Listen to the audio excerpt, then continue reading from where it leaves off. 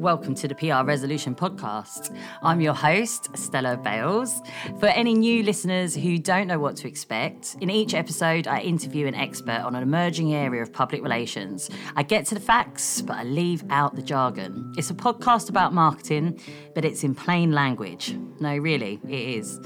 Welcome back to all of my regular listeners too. If any of you have any comments or questions, just tweet me at Stella Bales.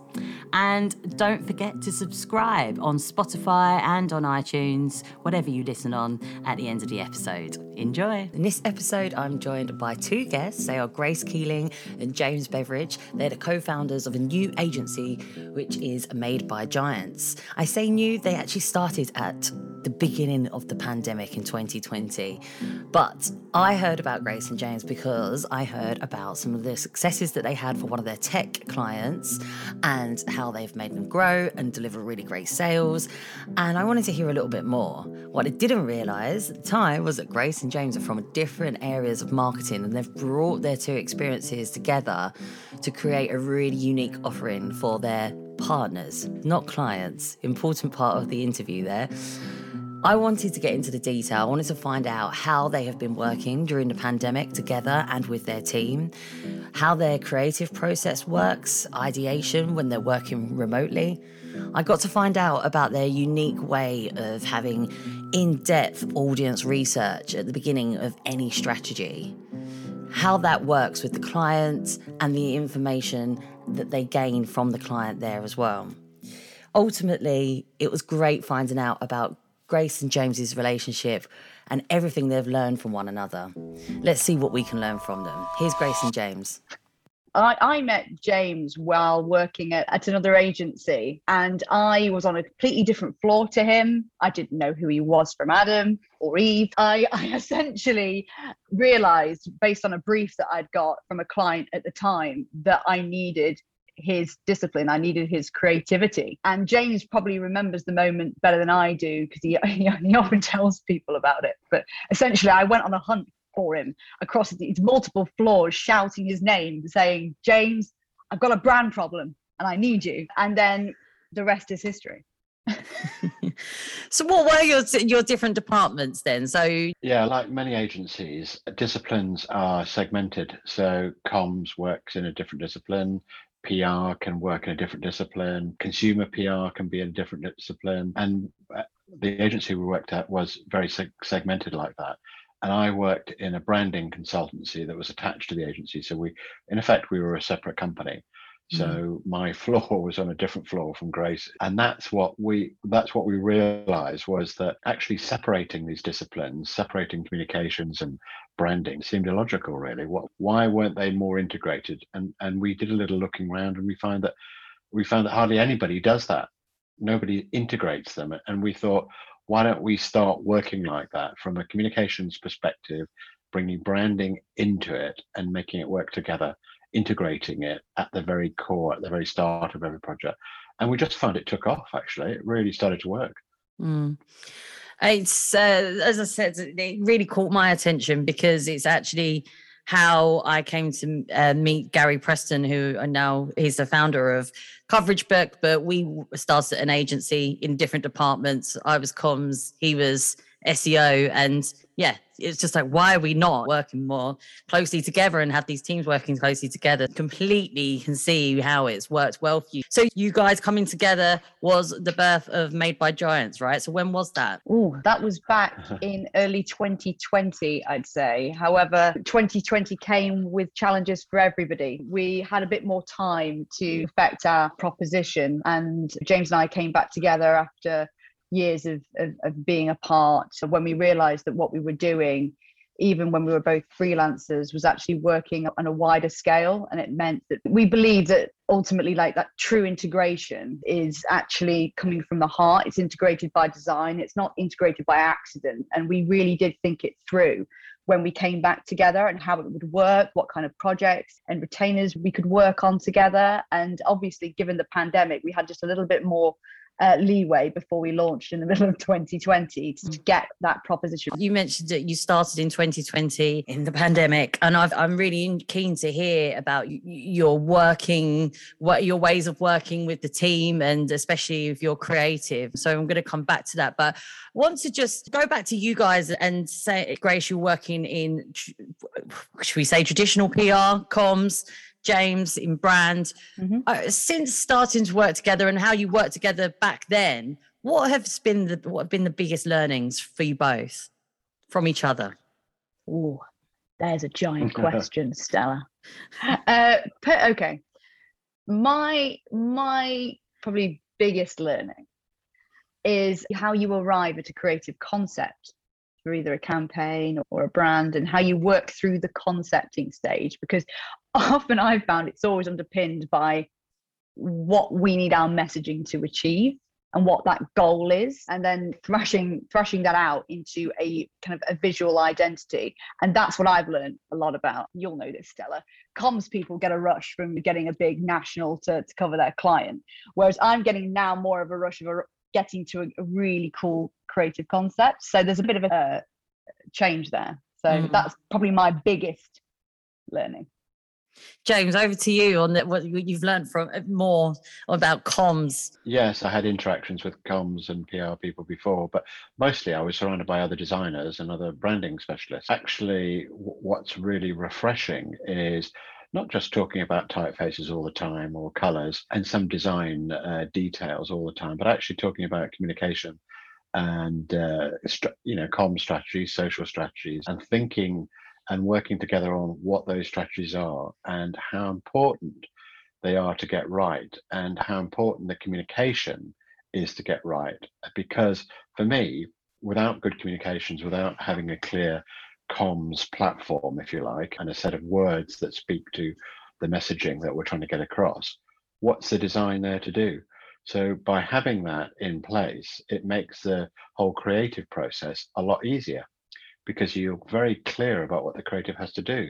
So I'm constantly asking Grace and the team, what does a creative have to deliver? What are we trying to communicate? What are we trying to get across?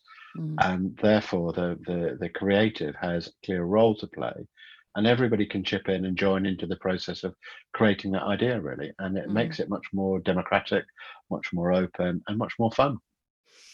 So on the creative process, I was about to say your clients, but what I should say is your partners, right? That's what you call most agencies would call them clients. What is that about? We decided early on that actually in all our previous roles, we've always called clients, and it's always been quite transactional. You work in an agency, you work for clients, you do work for clients, and then you bill them, and then you go on to the next one. So we thought, because we're growing an agency, and because a lot of the tech companies that we work with are also growing their agencies, we're really partnering in growth. And that's where our proposition came from, all about growth. So we thought that actually, we're not going to call you a client, we're going to call you a partner. And we're going to partner with you on your journey to success, your journey of growth, and actually we want you to treat us like part of your team, and we'll treat you as part of our team. And we find it just much more open, democratic, successful, and more enjoyable way of working than having that transactional, you said, you wanted this, we'll do that for you, and actually working together on problems in a much more partner way. So I want to hear a little bit more about your processes. It sounds like a boring question, but let's move creativity though. Obviously a really strong area for you guys. Two parts to the question really. If pandemic ignored, big point, what would be your creative process? But also having how you come up with a creative in a pandemic, in, I guess, working from home or a hybrid model. I'm just really keen to understand that, having been in creative processes in agencies and working collaboratively with clients in the past. It's often been in person when those best ideas come alive. So I'm really keen to hear how that's worked out for you guys. Yeah, I think that's a good question, and I think it's one that a lot of agencies are probably grappling with, really. And I think the answer is fairly simple. And of course, we work in a virtual way. We don't have an office. We are a virtual agency like many agencies out there at the moment. But we do have a process for creativity, which is that even though we are a virtual agency, we make a big effort to follow a process. And that process involves creating a so Grace and I would often write the creative brief together, and then we have virtual brainstorms, and we'll talk about this in a bit more detail later on. But we use a process called Miro, which is a online brainstorming technique, which uses post-it notes, funnily enough. And then we have collaboration sessions where we meet once a week in person. We make a real effort, even though we're a virtual agency, to meet at least once a week as a whole team and in person to work on stuff together. And so that helps us get across that barrier of being virtual, really. And I would say that even if you are a remote agency and if you can't meet in person for whatever reason, even having a phone call or a call like this, a video call, is a great way to ideate and come up with concepts. But using Miro is another way, and really using the team to kick ideas around and to make sure that even though you can't be in front of people all the time, there are plenty of online tools that enable you to do that. Also, what I'll say, Stella, is your most creative moments won't come from working necessarily in an office. Often ideas come from what's going on around you. So having different stimuli in your everyday environment. So maybe you can't quite get there with go for a walk. Go for a walk, change your environment, change your view, and then that often drives creativity as well. So I think sometimes the hybrid model favors that because it doesn't like lock you into four walls. As such, it keeps your environment fresh. It's the same with designers. Anybody that sits in front of a computer all day is going to be a bit brain dead, to be quite honest. So getting outside, having a walk, going to an exhibition. We meet on the South Bank right next to the Tate Modern. That's a great source of inspiration. And just being in different environments is a good source of inspiration as well. So there are lots of things that you can do to get away from just staring at your computer. And I think the more you can get outside and see things and experience things, the more ideas you'll come up with, the more visual, creative ideas you'll come up with. I love the fact that you are meeting. You do keep that in the diaries that you do meet once a week, every week. Oh, yeah. That's just part of what you do now. Love that. I think it's especially in somewhere quite inspirational like that on the South Bank in London. It's that I can imagine that works really well. Love the fact that you mentioned Miro board. Miro is broad, isn't it? I have been introduced to that recently and I'm absolutely amazed by it. It's brilliant. So if anybody, I'll include that in the notes for anybody who isn't aware of it. It's fantastic. So tell me a little bit about how we've talked about the creative process and how you work with your team, whether it's online or in person. How has this followed through for your partners? Can you talk me through a success story of some of your creativity for one of your partners? Yeah, we'd love to. And we've got one which would be really appropriate for this, I think, which is it really demonstrates where creativity can have a real impact on the brand. And it also talks about how we've changed our clients' sales cycle and really locked onto their revenue priorities. So just to give you a bit of background, one of the partners that we started with was ActiveEM. They approached us to solve really a big business challenge that they had, really, which was they had created a new product, but the product was completely different from their previous products and the business model that they currently had. And this product was going to open a whole lot of new doors to a new set of potential users, a new audience, and a new market. And they really wanted us to think about what the brand strategy is. It a breakaway product brand? Is it something that sits between the ActiveEM brand architecture? Does it sit outside that? And then the next thing was, how do we connect with this new audience, which were data scientists, which are a new breed of users for their products, which they knew nothing about. How do data scientists work within the large banks that they target, the retailers, the tech companies, and other verticals that are users? So to get around that, what we did is a whole lot of research, extensive research through interviews, through searching online, through listening and talking to the people that are in that market, the data scientists. And from that, we recommended a period of creative exploration and also a new name for the product that was fundamentally a different strategy from where they were before. So turning it from a tool to a product proposition that was more suited to a community and change of audiences and connect with new audiences with specific drivers behind that. So it needed a new name, it needed a new brand identity, and it needed a communications program that was really for this BI analytics tool, Atoti, that there's the name we came up with, and it's pronounced Atoti, and it helps anyone who works in data analytics to build data analytic apps. And we created a friendly, witty, approachable brand that was consciously community first. And we did that because that's what we found in the research, that the people, the data scientists weren't interested in products, they weren't interested in marketing. They really wanted to experience the product and they wanted to connect with each other and how they could use the product in a better way. So we made it much more relaxed, much less corporate and much more friendly. And it's been incredibly successful. Yeah, we then launched that it's sort of communications program online, kind of through social media, paid and organic, but also influencers. And it was creatively led right from the start, and visually how we brought it to life. We kind of used ASCII art, which is actually an art form that's used within the Python data science community.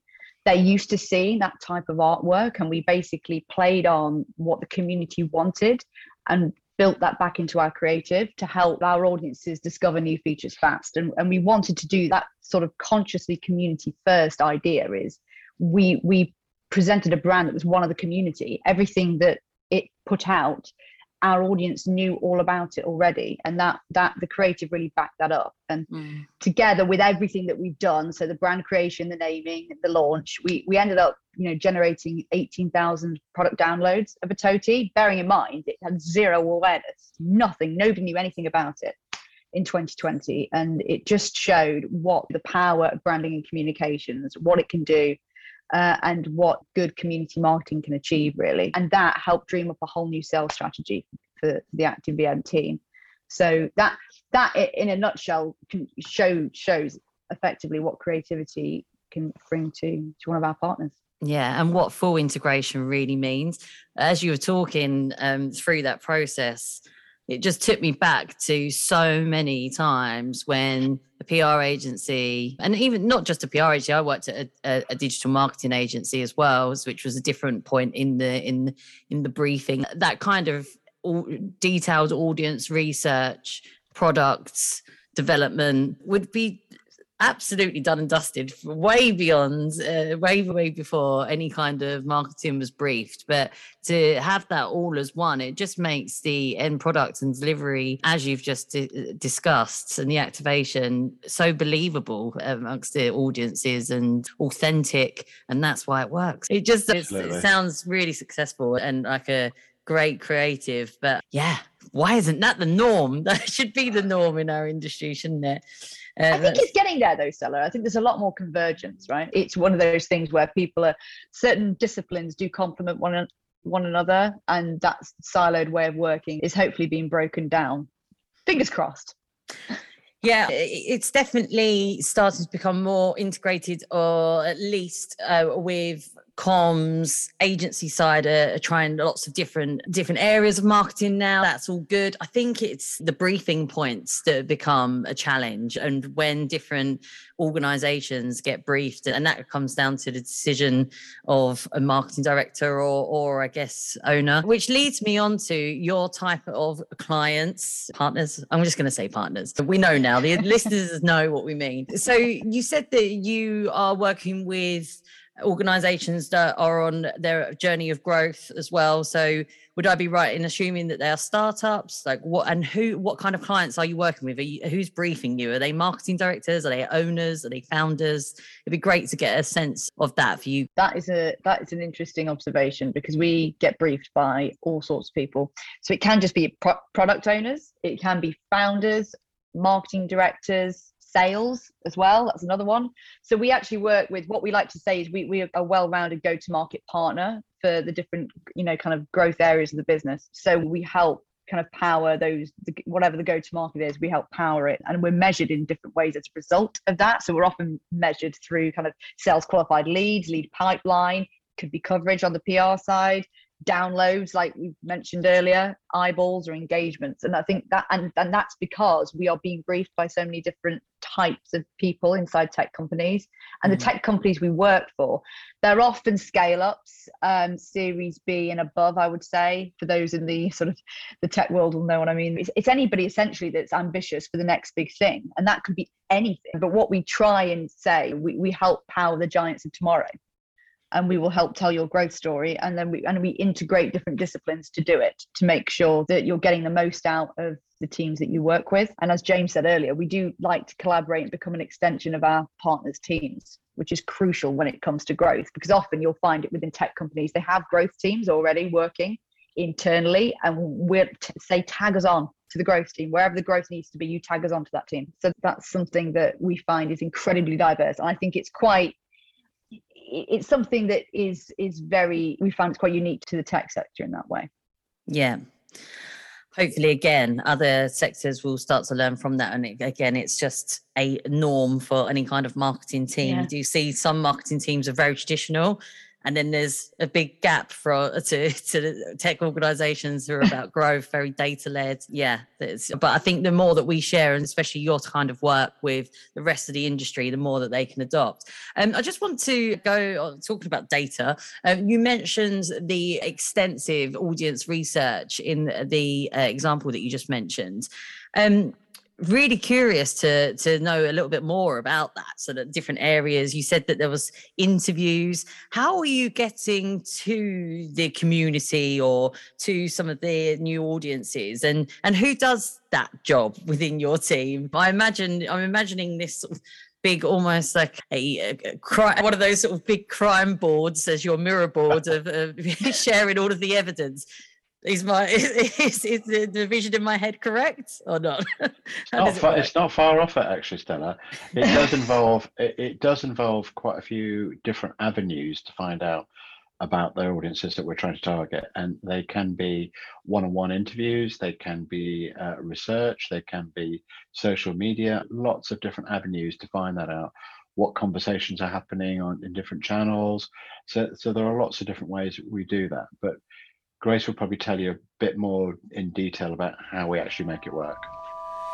This podcast is brought to you by Coverage Book, the tool that creates beautifully designed reports with credible metrics you can be proud of. Head to coveragebook.com for your free trial. Yeah, and I think it's about what the partner, how much they want to invest in research. This is a big thing, because often people will probably appreciate this. They get a brief, but they want something now. And often, we take a step back and go, but we need to research this to double check that light bulb moment, that one messaging moment is backed up by insights on the actual audience we're trying to target. Without it, we're blind, we're in the dark, we don't quite know if it will work. And so that's why we're often advocating for research budget, or ensuring that there is research budget before we even think about campaign strategy, because we need to that sort of, in a way, the preface to the actual work, so to speak. And so depending on the investment in the research, it depends how far we can go. And often we can lean on the partner and their contacts as well as our contacts to make sure that we interview the right type of people and get what we want out of it, as well as obviously ensuring that we can, through tools and just manual research, audit what's going on social media, in particular online groups, in particular with particular associations as well. And then we have to collate all that together and address what we call just the basic common themes, and distill that back down into particular strategy scenarios. It can be very long if you want to invest, what we would call a big chunk of time into the research. But I do really believe that people need to invest more in research, because things don't just come out of thin air. And to really get that impact, it's like with the TOTI, we really needed that research to actually strike gold. It wouldn't have done it without it at all.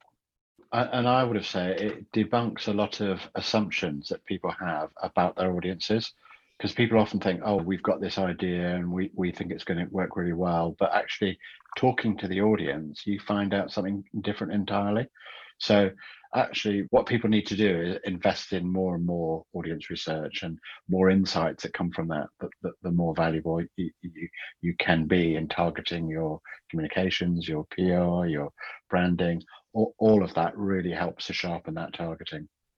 I couldn't agree more, guys. This is actually my 20th year in public relations this year. So I feel like I should at least get a badge or something, shouldn't I? 20 years in PR. But I would feel like my assumptions about the PR audience's needs and wants and where they're at with PR measurement and reporting would be good based on that experience, but actually I'm always surprised. And it's not just me, but most of the coverage book team will do at least one day every couple of weeks on our customer support. So I did mine on Friday, and that means I'm on the live chat helping people who are coming up with problems in coverage book, and always surprised. And from that, I was like, oh, so what do you need this for? What part of your reporting? And what does your client ask for? And it's, always learning new things. And so that's why I'd make sure that I do that, because, otherwise assumptions, there's a reason for that saying, can be the mother of all. So, I think that's brilliant.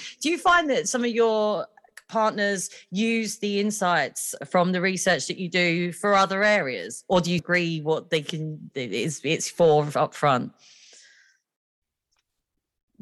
That's a really good question. The thing is, there's certain things that we know that we will obviously use it in the work that we do, but it's without having that ongoing dialogue and making sure perhaps the product team could really benefit from certain audience researchers, for example, as you say, as you just outlined.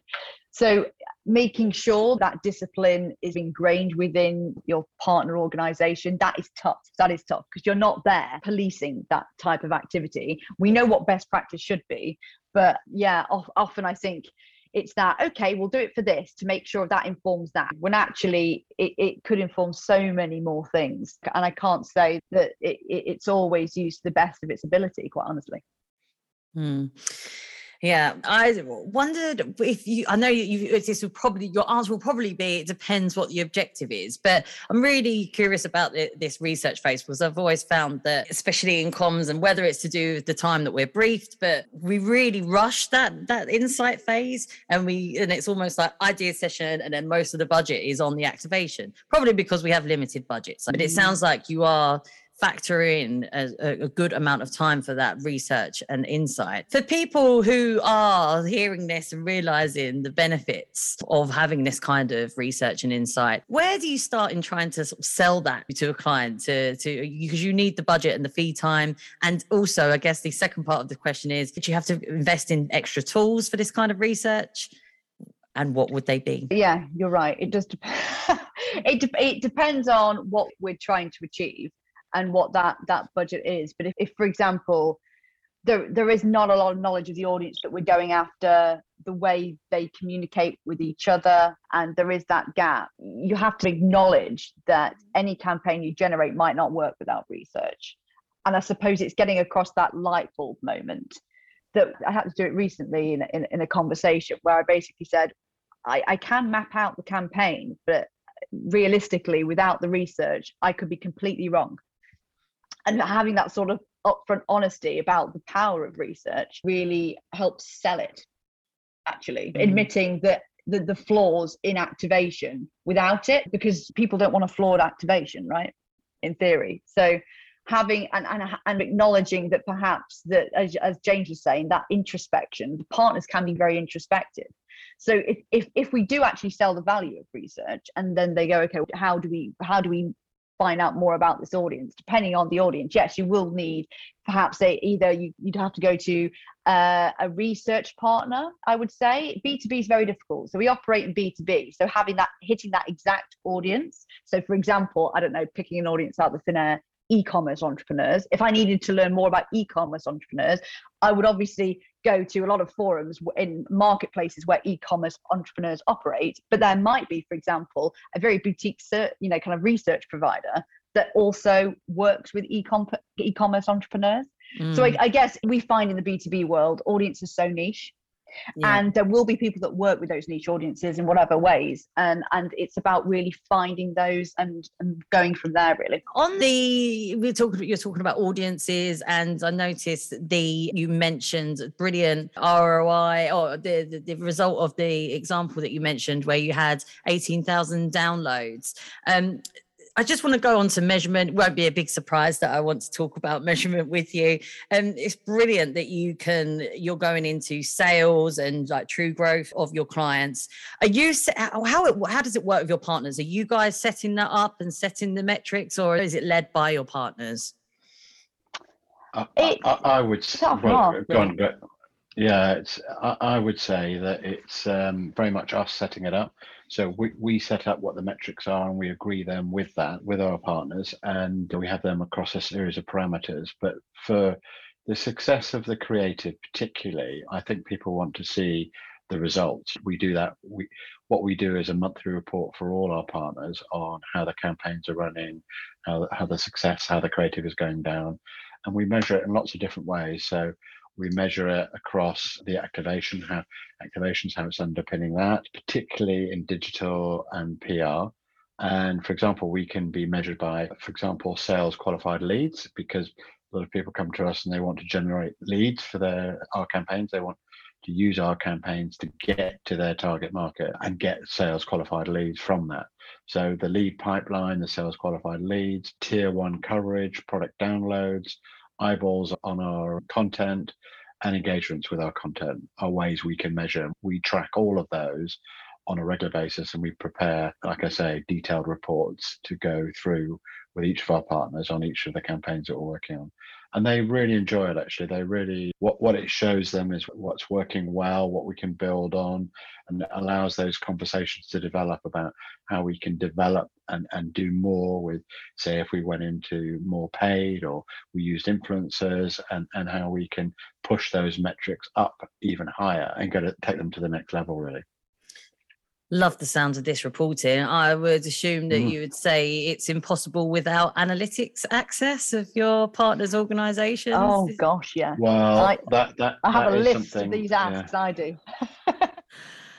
I ask because whether it's in training sessions or talks or events or just PR people that I'm speaking to, there's just not always, for many people, there's a block, and but I can't get analytics access. I don't know how you're reporting there without it. And I have spent many years in agencies where it was really tough. Have you found it difficult to get that kind of access to data with your partners? No, the only probably slight, well, I would say it's on the CRM side. So, for example, if they operate in Salesforce, where they write all their notes against all their potential leads, is we have to have somebody internally just basically extract that information for us. The rest of it, though, in terms of website, Google, we have that. We've never had a challenge there. I think as soon as you come up against the CRM, we might have a challenge. So we probably won't be able to see all the ins and outs of all the notes on each potential account. But other than that, at the minute, we're finding that it's more of an open door on the analytics side. Yeah. And I think that's because our partners want to achieve growth, want success, and want to see the results of the investment in us, really. So I think they're keen to share that with us. And the more you make them aware that the more they share with us, the better we'll get, and the results will get better. They become, it's like pushing in an open. It sounds like with a lot of the areas that we've talked about, it's like setting your stall out right from the beginning, calling them a partner. This is the research that's needed to get the golden nugget for the activity. This is what we need to be able to tell you about the success or how we need to flex. So I think that's it. It's great that you have done that from the start of your agency. So talking about the start of your agency, it was in 2020. So how did that go? Were you both in lockdown when the idea came up? Can you talk me through how that came about? Not quite, actually, Stella. Almost, but not quite. It was a very interesting timing, to say the least. It was one of those moments where we thought about it at the beginning of 2020, and then we were planning to launch. And then all of a sudden, the world went a little topsy-turvy, and we had to re-challenge our own proposition and decide, do people still need us? And actually, we came back and we were thinking, yeah, they do. They actually need us more than ever now. this is actually case in point why they do need us, particularly as we grow out of the pandemic. Everybody will be thinking in different ways and they'll need new ways to hack growth. So in a way, it was a very scary time.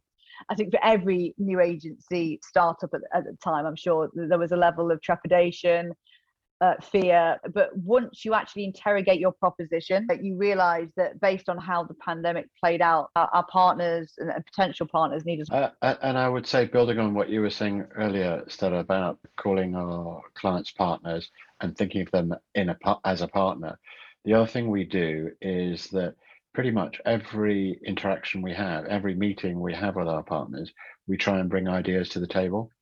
So things that will help them, things that will develop their brand, things that might improve their metrics, and ideas to help them grow. And I think that's been very successful, hasn't it? And it's enabled us to keep all the partners that we currently work with, and each of them have grown into bigger assignments and more assignments within one partner. So it's not just one big assignment, it can be a number of different assignments within one partner project. It's enabled us to build retainers for all of those assignments over a long period. Most of our retainers are 12 months based, so that gives us security, that gives us the ability to treat them as partners, really, and to work with them and to help them grow because they're helping us grow. It sounds like a really supportive working relationship, which is what everybody has needed the past couple of years. I was actually, when you were talking there about the timing of starting Made by Giants, and then also I was reflecting back to your research phases and really getting to know your audience, truly getting to know the audiences and not just saying that you're the audience. We found that I don't know if everyone's aware, but I don't just work at Coverage, but we also have another app called Answer the Public, which is a research tool. It's a free research tool, and it looks at search data. But we found that when the pandemic hit, coverage reporting decreased, but people trying to find out how people were feeling or thinking through search massively increased. Like the traffic to Answer the Public really increased around that time. And we found that there's all sorts of audiences who use that tool, but we found that a lot of people in marketing were going to that tool just to try and understand how people were feeling, because you can't make assumptions when the world is turned on its head. So I feel that your approach is just needed so much right now, and it's probably why you've found success, I guess, with all of your partners. So well done, you guys. Thank you. But we all need it's a pandemic. We all need to support one another, really, don't we? Yeah. For the listeners, my biggest takeout is the way that you do approach your creative process and your ideas, but especially considering I call it a hybrid model, but you are remote, right? You are remote. So your team, can you talk me through your team? That would be really interesting, actually. You said that you meet up once a week, and you've talked about some really in-depth reports that you deliver to your partners. Who does what? I'm really curious to know, because there's lots of different areas there. Obviously, we have big creative drive in Made by Giants. So the one thing that probably other agencies don't do straight away, but we did straight away, is we invested in design. So we have a wonderful creative brand growth designer, Anna, and we straight away you have to invest in creative design, and that was one of the first things that we do. So everything that we produce is of top-notch quality, otherwise James Beveridge has a strop and he'll have a go at me for all my alignments and everything that we produce. He laughs, but it's true. But also because we're integrated by design, we've invested in different types of resources, right? So we have digital specialists and comms specialists that work collaboratively depending on the nature of the work, the brief. And what we're trying to do, rather than have them siloed, is they're all working together. So there won't be one project where we're all in some way either very involved or at least slightly involved, because you need those different specialists to really drive these types, the work, especially that we're doing. Sort of big growth work, because you'll notice that our partners ask for them. They go, oh, what about this? And have we thought about this? And we have, thankfully, the resources to tackle those kind of conversations. So we're not all just investing in all comms people. I love comms people, don't get me wrong. I've spent my life around comms people, but we don't have all the answers, Stella. We don't have all the answers. I know. You have to go with people that think a little bit differently. You want people that think differently. That diversity of thought is what I say. I'll let James chip in now because I go on my soapbox a bit about this. So you're definitely the comms person. Yeah. Well, no, it's a really interesting question. How do you build an agency for today's requirements, really, and what's needed and where is it needed and what type of skills? And I'll be honest, we've had to discover that as we've gone along, really, and we've grown organically. We've not rushed to hire people left, right, and centre. We've been very careful in the people we've hired and taken quite a long time to find the right people that will fit, that will work in a collaborative, integrated way, that want to do that and that want to extend and grow their skills. Because in working this way, you naturally touch on things that you might not have done in your previous roles. You'll usually work in a very siloed environment that just focuses on, it might be a certain aspect of PR or comms, but here we're crossing large territories with our partners, stretching people's abilities, growing their skills, helping them be the giants that we feel our partners need is really important to us. So we do look for people with a real mix of skills and an ambition to work across different areas. Yeah, it feels like it's really helped you guys reach the success that you have got so far. For agencies, comms teams who have maybe worked used to working in the office before the pandemic, and now we are in this scenario of can go back to the office. Some people have moved, don't want to go back to the office. Some people do. I don't know, a weird hybrid. I say a hybrid, but I keep using this term hybrid model because I see it around. But you guys you've been able to set out your ways of working from the start, and it's obviously doing well for your team.